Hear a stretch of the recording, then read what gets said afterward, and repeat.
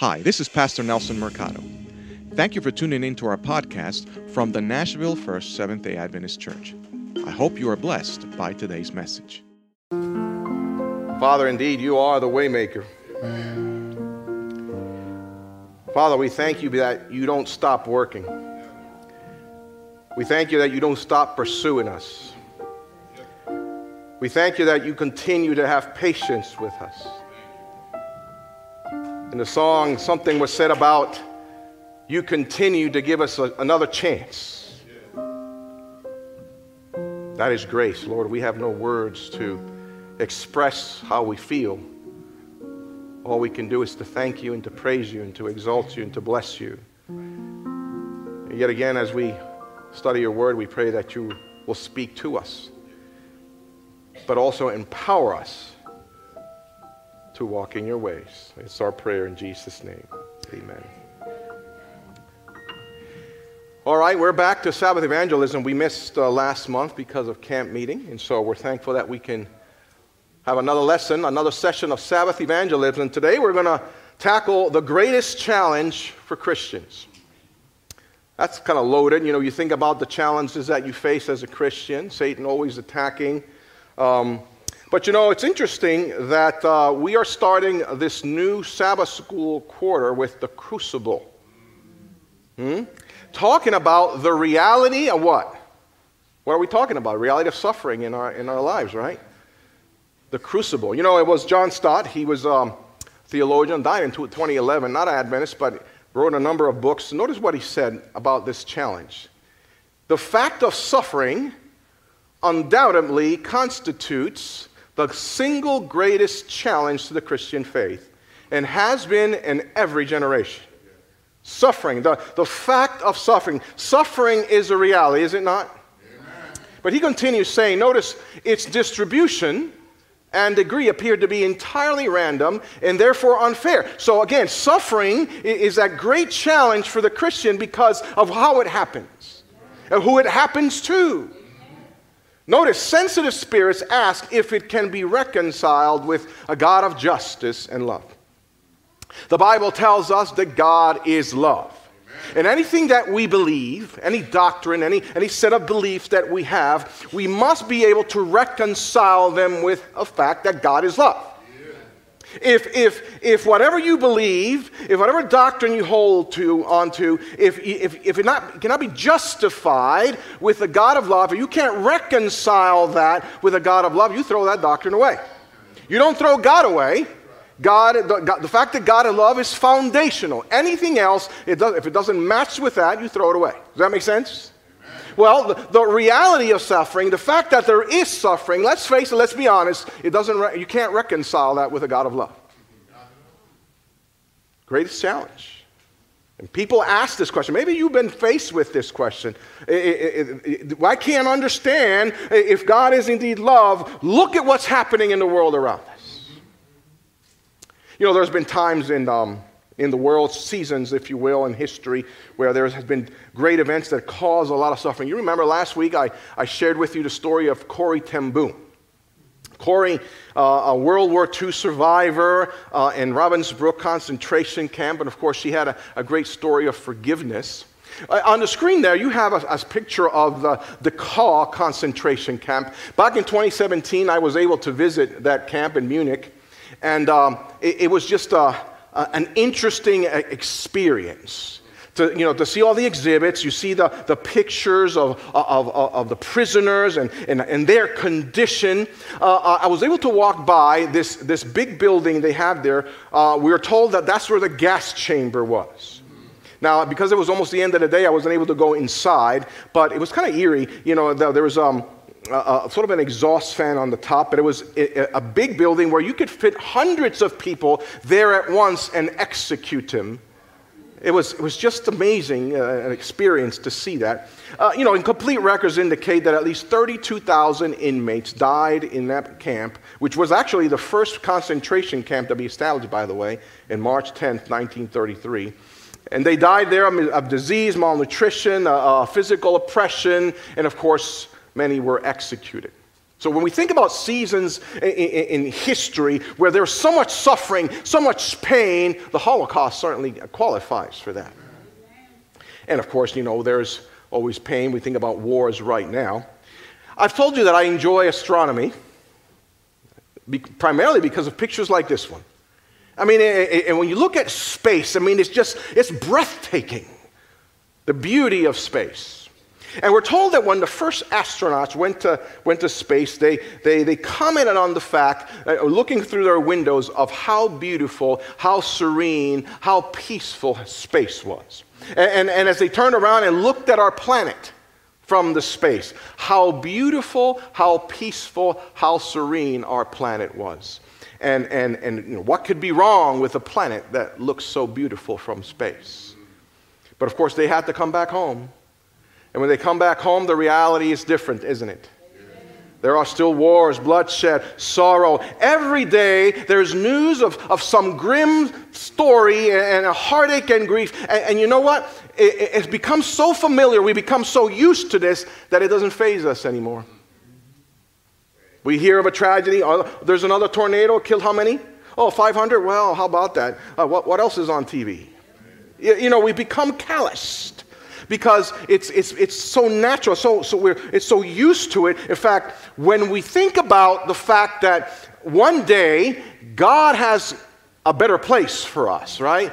Revelation 21:4, there shall be no more pain, no more suffering. It's hard for us to believe because this is what we've become accustomed to. This is the reality. The latest school shooting in Uvalde, Texas. All these kids died, 2 of their teachers.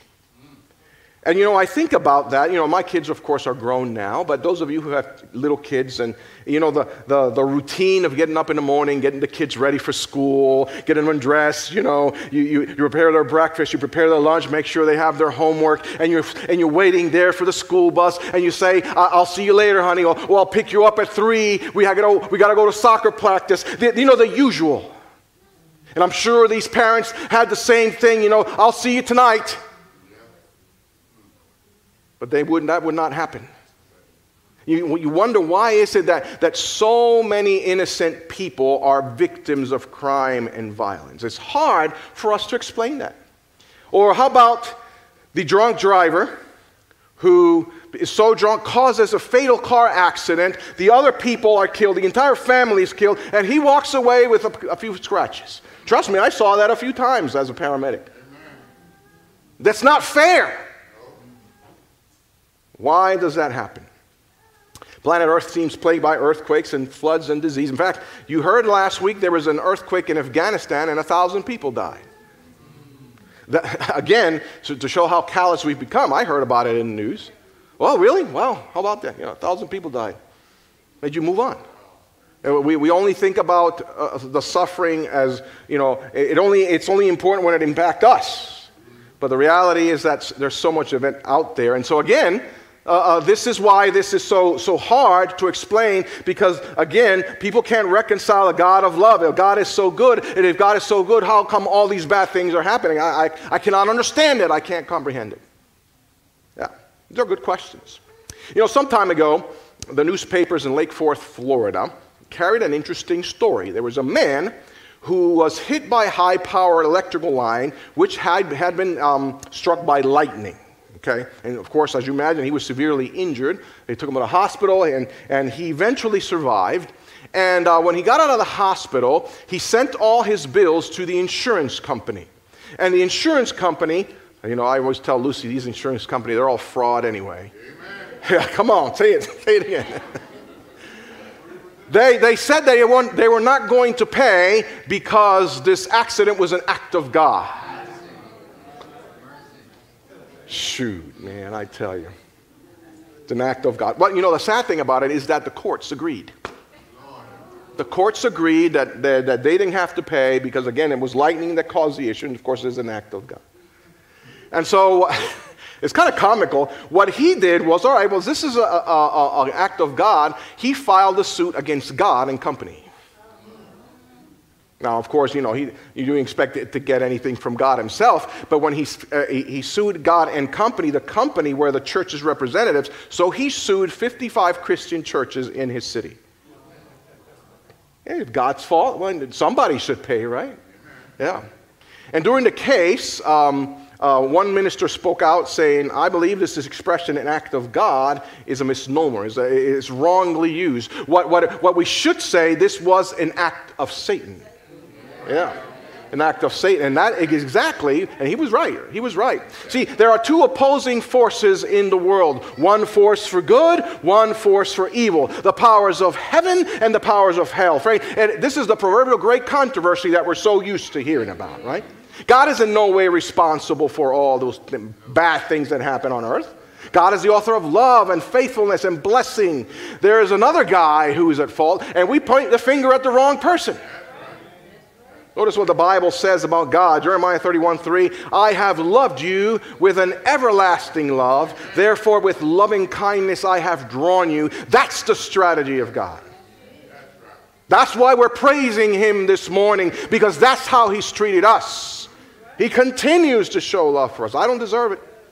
And God never changes. Aren't you glad for that? He's always going to love you. He's not the one that brings evil upon us. When God created the world, it was perfect. We saw that last quarter when we studied Genesis. Without a single flaw, a perfect man and a perfect woman in a perfect environment. His desire was that they would always be loving, healthy, and happy people. Suffering and sickness and disease and pain, that was not part of God's plan when he created the earth. And so where did all this come from, right? Where does it all come from? What sinister power is working behind the scenes? Well, the Bible tells us his name is Satan. He's the guilty one. He is the one responsible. And you and I are caught in the midst of this. I mean, we're not spectators. We're in the midst of it. Whether you want it or not, we're caught in this cosmic drama. You know, the idea that Satan is a myth or that he's simply some kind of influence, like many people believe, leaves us totally unprepared to face the actual intelligent being that he is. This is why John advises us, counsels us, warns us. Revelation 12, woe to the inhabitants of the earth. That is, woe to you.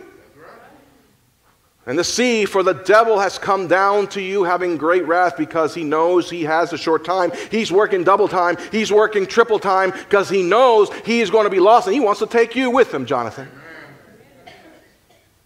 Yeah, Peter says it this way, be sober, be vigilant, because your adversary, the devil, walks about like a roaring lion seeking whom to devour.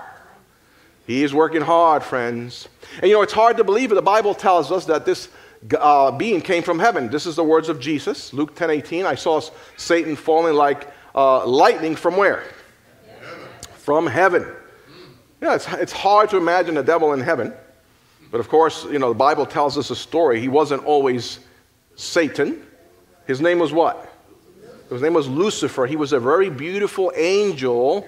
You know, contrary to popular artists' paintings, the devil's not just this little monster with a little tail and a little pitchfork and little horns. This one looks kind of cute, doesn't it? I mean, he is beautiful. You know, if you see Hollywood, sometimes they paint him like a really messed up looking monster. But that's not the reality, friends. Nothing can be further from the truth.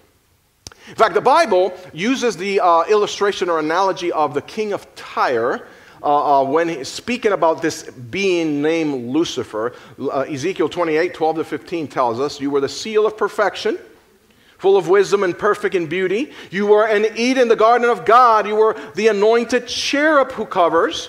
I established you. You were perfect in your ways from the days you were created until iniquity, until sin, until rebellion was found in you.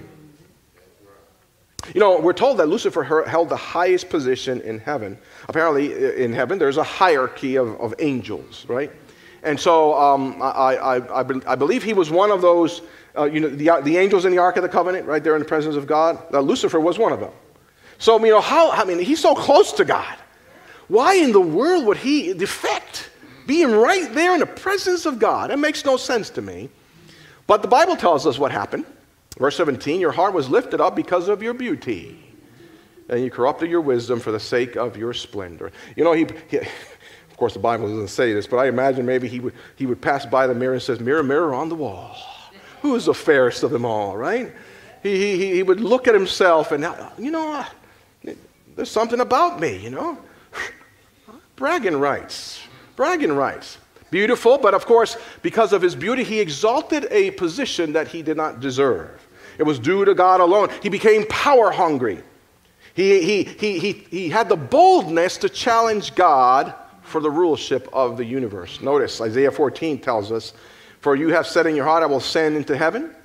I will exalt my throne above the stars. I will also sit on the mount of the congregation on the farthest side of the north. I will ascend above the heights of the clouds. I will be like the Most High." I want to be God. Huh? And it wasn't long before he began to spread discontent around. I think that Satan was the first politician. Come on. If I ran things would be a lot better here in heaven. You know what I mean? I could get you health insurance, Tarana. You need health insurance in heaven, but he convinces you need health insurance. It's a salesman too, a politician. Huh? I can take care of you, man. I can take care of your family.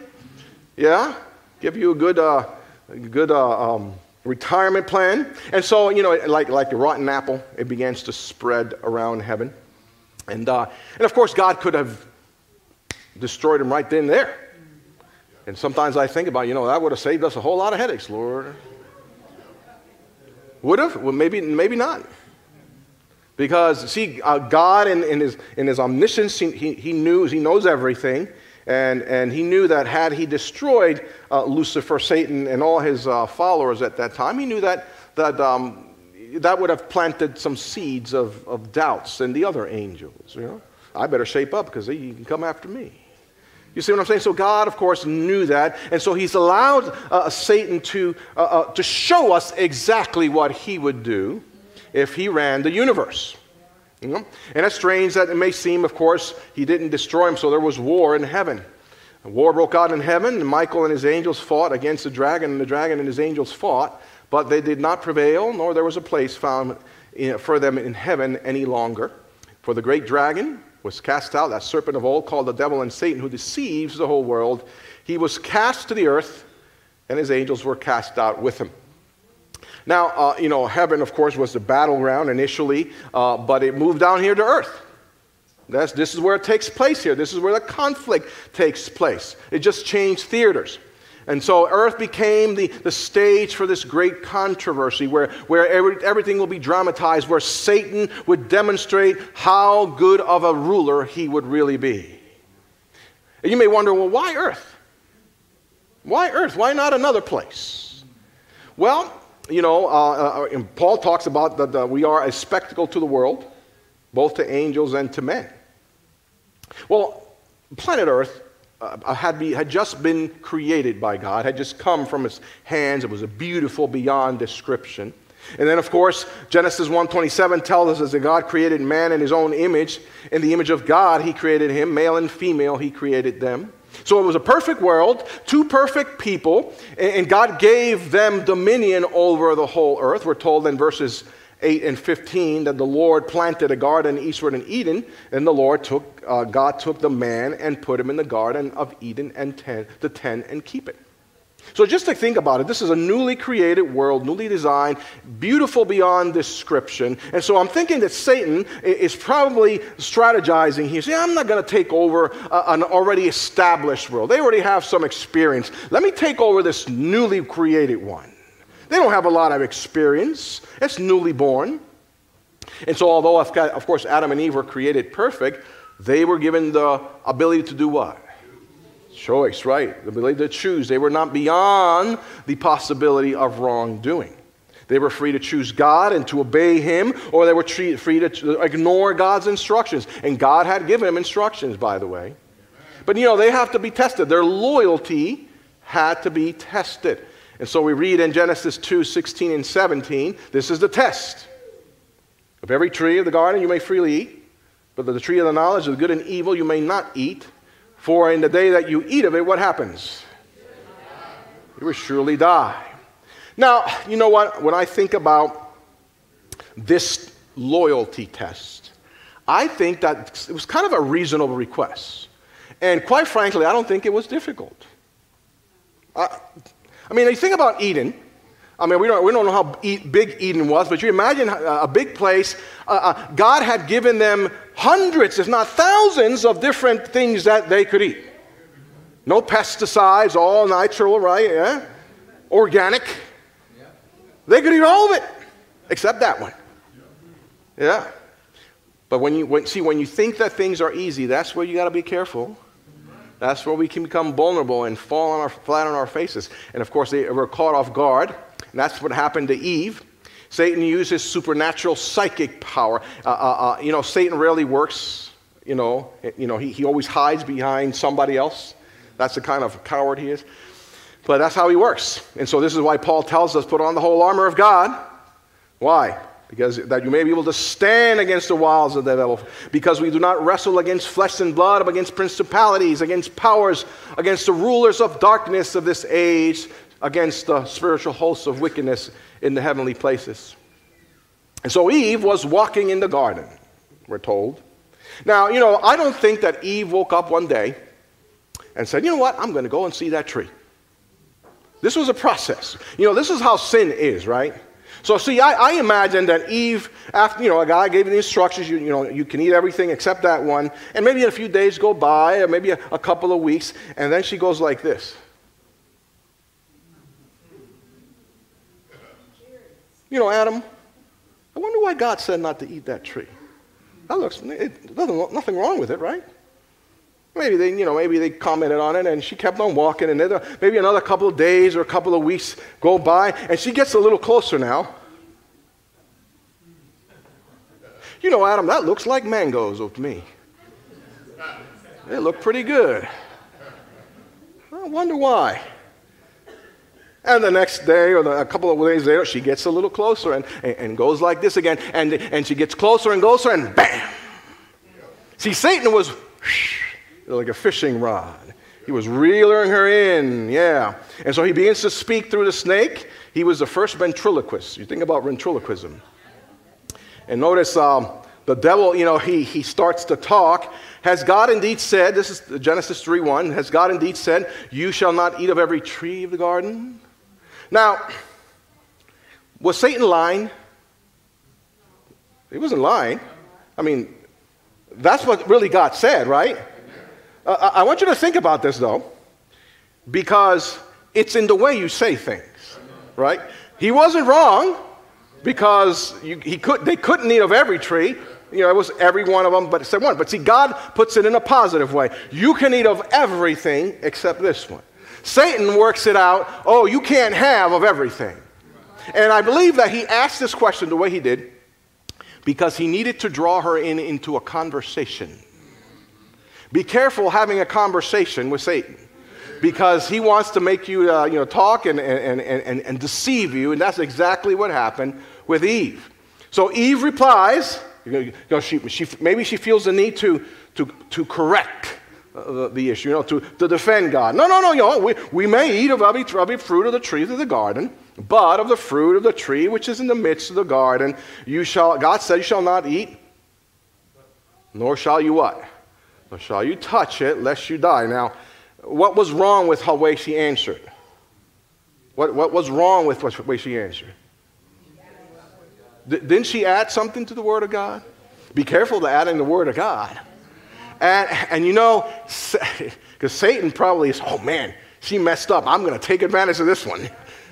Because God did not say anything about touching it, did he? It was just don't eat it. And so, of course, Satan, scoffs at her and, come on, man, you're not going to die. You're not going to die. And think about it. She stood there understanding, maybe reflecting on the fact that this serpent was contradicting what God has said.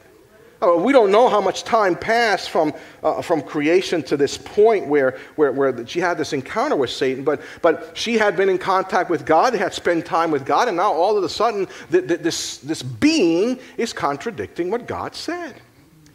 And maybe sensing that she was a bit confused, the serpent asked, because God knows that in the day that you eat of it, your eyes will be open and you'll be like God, knowing good and evil. The devil was suggesting somehow that God was holding something back. But I want you to think about this. Because, of course, she said, you shall not even touch it. And if you imagine the serpent on the tree with the fruit, he's probably slithering around the piece of mango. I think it was a mango. If chocolate was a fruit, it would have been chocolate. Dove chocolate there, Terrence. But it was slithering around the piece of fruit, so the serpent, it's touching it. So she said, if you touch it, you die, but the serpent's not dead. Furthermore, the logic is that if the serpent is trying to get her to eat of it, the serpent must have eaten of the piece of fruit. And Eve knew that serpents don't talk. So if the serpent is talking, it must mean that she ate of the fruit. And if that's what happens to a serpent, imagine what's going to happen to me when I eat of it. You can be like God. So that's how Satan convinced her. And of course, that's what he wanted. And so Eve sold out. So when the woman saw that the tree was good for food, that it was pleasant to the eyes, and a tree desirable to make one wise, she took of it and ate. She also gave it to her husband, and he ate. Now, we're told that it was Eve who was deceived. Adam was just a follower. So the reality is Adam could have said, well, you messed up. God said you shouldn't eat. Listen, I love you and everything, but that's on you. I'm going to tell God about it. He's going to handle this. I guess he's going to give me another wife. But see, is that a good thing? I don't know. She's going to let me know later. See, she you guys make me laugh. I think he's thinking about this. He spent some time with Eve. Again, we don't know how long from creation to this point. But he probably thought about, I can't live without her. She is very beautiful. I don't think God can outdo this one. So you know what? If she's going to die, I might as well die with her. And so he took of it. He ate of the fruit as well. And so notice they failed their test, the test of loyalty. Yeah? And it was not long before they started to realize something's wrong here. They started to experience fear and guilt. And before long they realized that they had lost some things, right? They lost that happiness, their perfect love, their garden home. They lost the dominion over the earth. They were no longer masters, but slaves. And friends, that's a reality for us as too. Paul says that in Romans 6:16, do you not know that to whom you present yourselves to slaves to obey, you are that one slaves whom you obey? Yeah, that's a reality. I want to be a slave of Christ. Sometimes Satan takes me in the wrong way. So Satan hijacks this newborn world, and now he claims to have dominion over this world. Now, as this day comes to a close, God comes to meet with Adam and Eve in the coolness of the afternoon. This was probably the favorite time of their day. Oh, God is coming. Let's prepare. But this time they were afraid and they hide. They hide. And then maybe sometime later, Adam comes behind a bush and he confessed, I heard your voice in the garden and I was afraid because I was naked and hid myself. He never experienced fear before. But that's what sin does, doesn't it?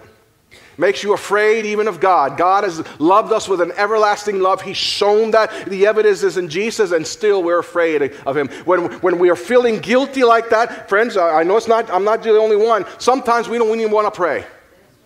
Because we feel so guilty, because we feel that we're not worthy, and so that's what Satan wants. That's what Satan wants.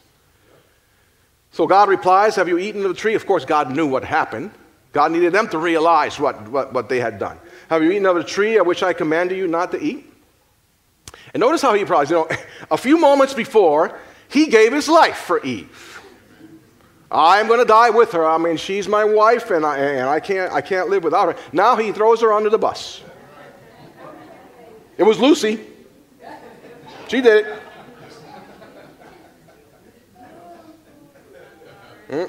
But of course, by saying that it was her fault, he's saying it's your fault. Lord, if you would have not given me a broken wife, I would not be in this situation. It's her fault. You messed up. You didn't program her right. I don't know. Something's wrong with her. It's your fault. That's what he's saying in essence, friends. Yeah. Eve, of course, is no less accusing. Notice verse 13. What is it that you have done? The woman said, well, the serpent deceived me and I ate. You made the serpent, Lord. This animal, you're the one who created it. So, hey, listen, this is on you. This is on you. So she's trying to justify herself, placing the responsibility on God. And that very day they were doomed. Immortality, friends, was given on condition of obedience. That's always been the case, my friends. Yeah. So by disobeying, they forfeit their eternal life. And to keep them from living forever, right, and continuing this life of sin, God kicked them out of the Garden of Eden. He placed an angel there, a cherubim, east of the Garden of Eden, we're told in verse 24, and a flaming sword which turned every way to guard the way to the tree of life. So the devil has said, come on, you're not going to die. God doesn't know what he's talking about. But they did die, didn't they? Separated from the tree of life, separated from God, because sin places a wall of separation between us and God. That's the only end result. Yeah. And so our perfect world was blighted with the curse of sin. Planet Earth became the pest house of disease and cruelty and death. And millions, and maybe you or yourself, you've heard it. Many are looking and asking the question and trying to find somebody to blame. Who can we blame for this? Well, God is not the author of this. The one responsible is, as we saw, it was Satan. Amen. Satan is responsible. And maybe nowhere else in the Bible do we see Satan's strategy better displayed than in the book of Job. The book of Job, we're told, actually was the first book of the Bible that was written. And this gives us an insight of how Satan works. And so Job chapter 1 starts with a story of a meeting that took place in heaven. It says that the sons of God came to meet with God. Apparently, the sons of God were the representatives of other worlds, and they had some kind of meeting. And Satan shows up. Satan shows up. So notice Job 1:7. The Lord said to Satan, "From where do you come from?" Now, you got to read between the lines here. God is probably asking Satan, "What are you doing here? Who invited you here?" And of course, Satan, he thinks he has an answer. So Satan answered the Lord and said, "From going to and fro on the earth and walking from back and forth on it." And so in essence, Satan was saying, "Listen, I am the new prince of earth. I am the ruler of earth. Adam lost it. I gained it. So I'm the representative. I have a right to be here." And so notice, God answers Satan's claim in verse 8. Notice, "Have you considered my servant Job? There's none like him on the earth, a blameless and upright man who fears God and shuns evil." So God is telling Satan, listen, you claim to have dominion over the earth because you're the prince now and everything, and Adam forfeited his dominion. But have you noticed Job? There's a guy over there that he is very faithful to me. Have you noticed him? Of course, Satan sneers at him and thinks, of course. I mean, come on. Of course he's going to follow you. Look at him. He has all the rich. He has all the bling bling. He is the most popular guy in the East, of course. He serves you because of the fringe benefits. Now, you take away that stuff, and I can guarantee you he's going to spit in your face. And so God acquiesced and sort of humors him. Notice verse 12. The Lord said, "Behold, all that he has is in your power. Only do not lay a hand on his person." So Satan went out from the presence of the Lord. He got to work right away. He didn't waste any time. We're told that the Sabaeans stole Job's cattle and murdered his cowhands. Next, lightning struck the sheep and killed the shepherds as well. Then the Chaldeans plundered Job's camels. And finally, this great tornado tore through the house of one of his sons. They were having a party there, and all the brothers and sisters were there, and they all died. And like this, he lost everything. How would you react if that was you?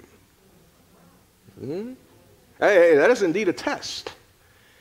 But the Bible tells us that in spite of the fact that he was overcome by grief, his loyalty did not change. Notice, the Lord gave, and the Lord has taken away. Blessed be the name of the Lord. Our friends, that we can react like that when the time comes for us to experience those losses. And again, these things happen. We're talking about the reality of suffering, the crucible, if you will. Christians who suffer too. May we be able to say, blessed be the name of the Lord as well. So, of course, Satan failed in what he was trying to do, because he told God, yeah, you take this stuff away, and he's going to curse you at your face, but it didn't work. So he ups the ante. Chapter 2, verses 4 to 6. Again, Satan challenged God. All that man has will give for his life.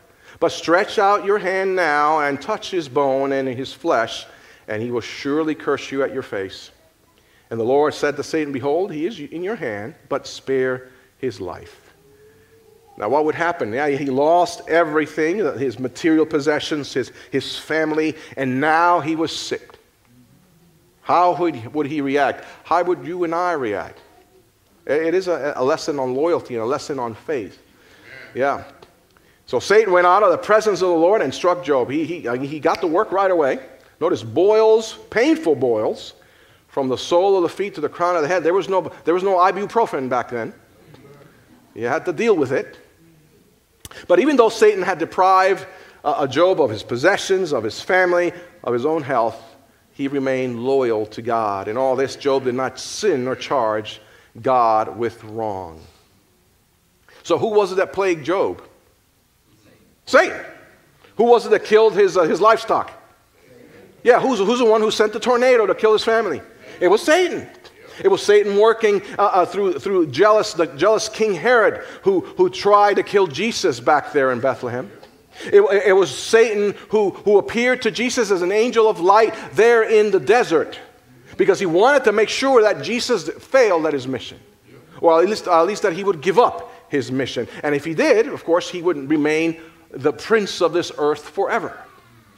But we're told that to each temptation, Christ was victor. He was a victor. It is written, he says. Yeah. So Satan, in desperation, notice what he tells them. This is the last one. Matthew 4:9, all these things I will give to you if you fall down and worship me. All these things that he claimed to have were stolen property. Stolen property. That wasn't really his.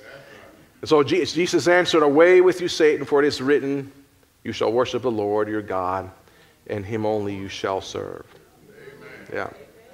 Satan departed like a defeated foe. But he would come back, though. He would come back, because there still was Calvary in the horizon. Yeah. All his power was bent on preventing Christ from restoring man's lost dominion. And so finally Satan managed to have Christ betrayed in the hands of a murderous mob. And he died on Calvary. And he did it for you. God gave his only begotten Son because we had a problem, the problem of sin, and Jesus willingly laid his life on the cross for you because he wanted to resolve that problem. He wanted to resolve that problem. And his was an hour of victory. It was a day that spelled freedom for the prisoners of the devil.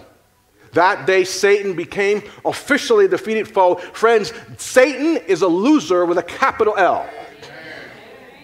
We don't have to be afraid of a loser. We need to hold on to the one who defeated him on the cross. Amen? Some of you may remember in school hearing about Louis Pasteur. I don't know if that's how you say it. Any French people here? Pasteur. Is that? Okay, there you go. He was a microbiologist, scientist. And he believed that many diseases spread because of these organisms that are invisible to the naked eye. In the 1860s, he conducted a series of experiments on the relationship between germs and disease. And through his discoveries, he became known as one of the father of germ theory.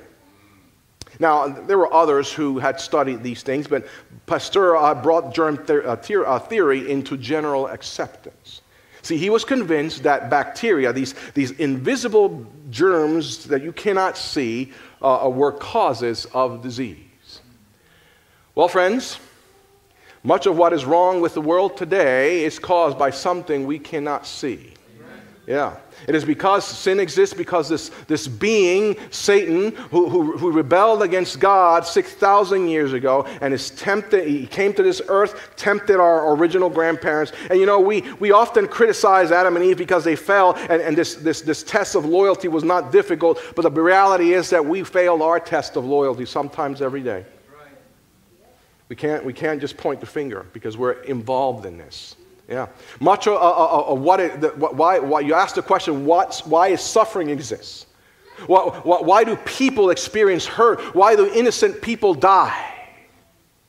Well, Jesus answered this question when someone approached him. A landowner's servants asked him, why were there weeds in the field when they planted wheat? What did he say? An enemy has done this. Matthew 13:28. So you ask the question, why did this drunk driver kill this family? An enemy has done this. Why did this guy come into Uvalde and kill all those children? An enemy has done this. Why did this mom of three alone, and now she has stage 4 cancer and her children are going to be left orphans? Why? An enemy has done this. Why did this crazy looking tornado came and swept through this place and killed so many and destroyed so many lives? An enemy has done this. But cheer up, because Jesus is coming soon, friends.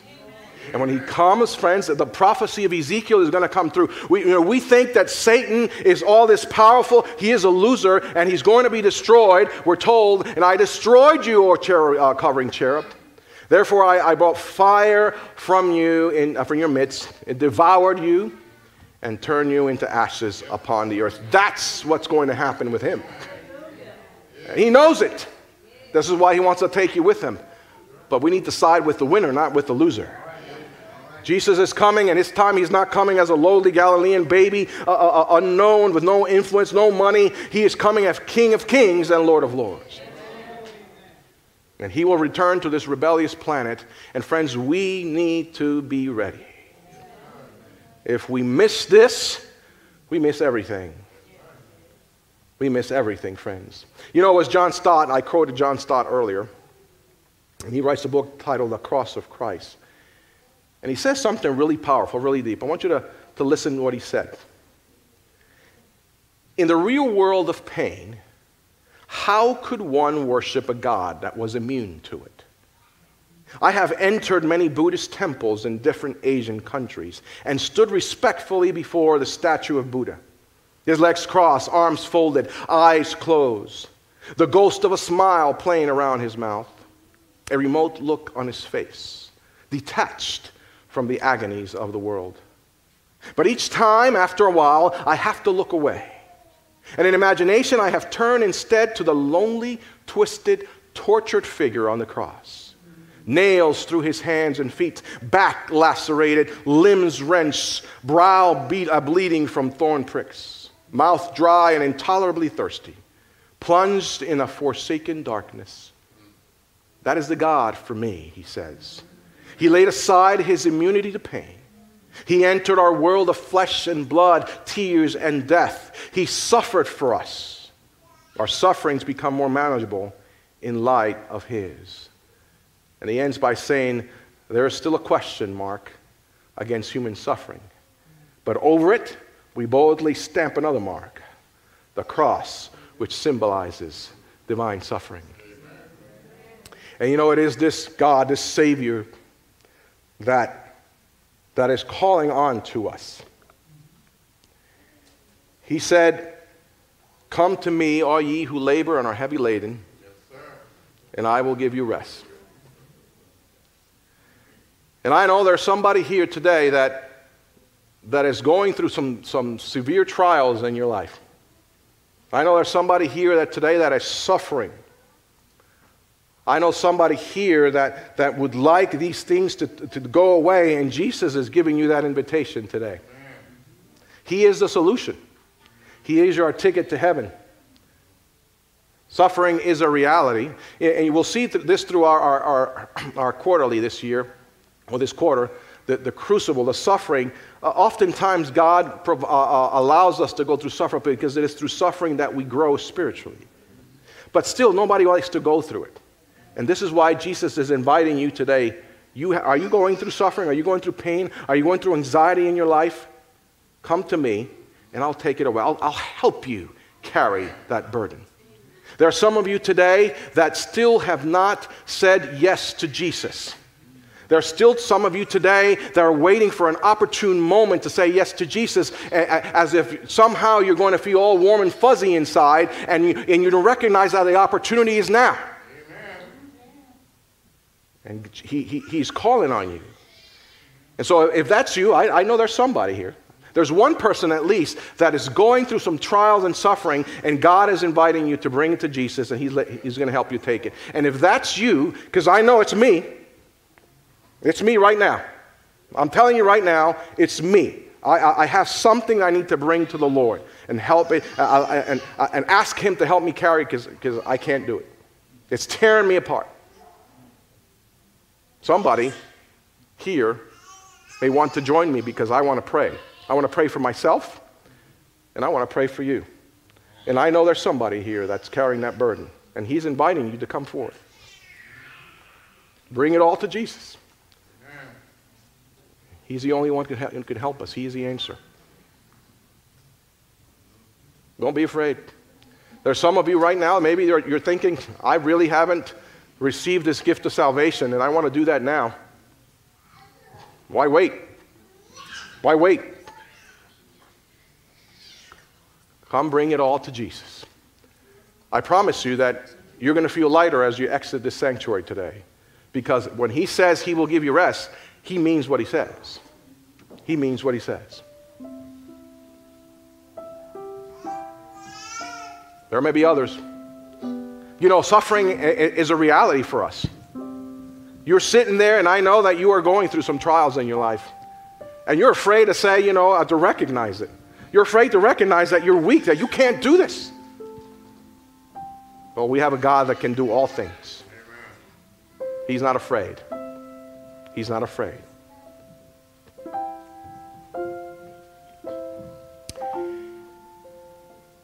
Father, this afternoon, we want yet again to praise you. Father, we don't have all the answers. We think about this topic we talked about, this great challenge that we have to be able to explain the reality of suffering in the world, but we know, Lord, that you're not at fault.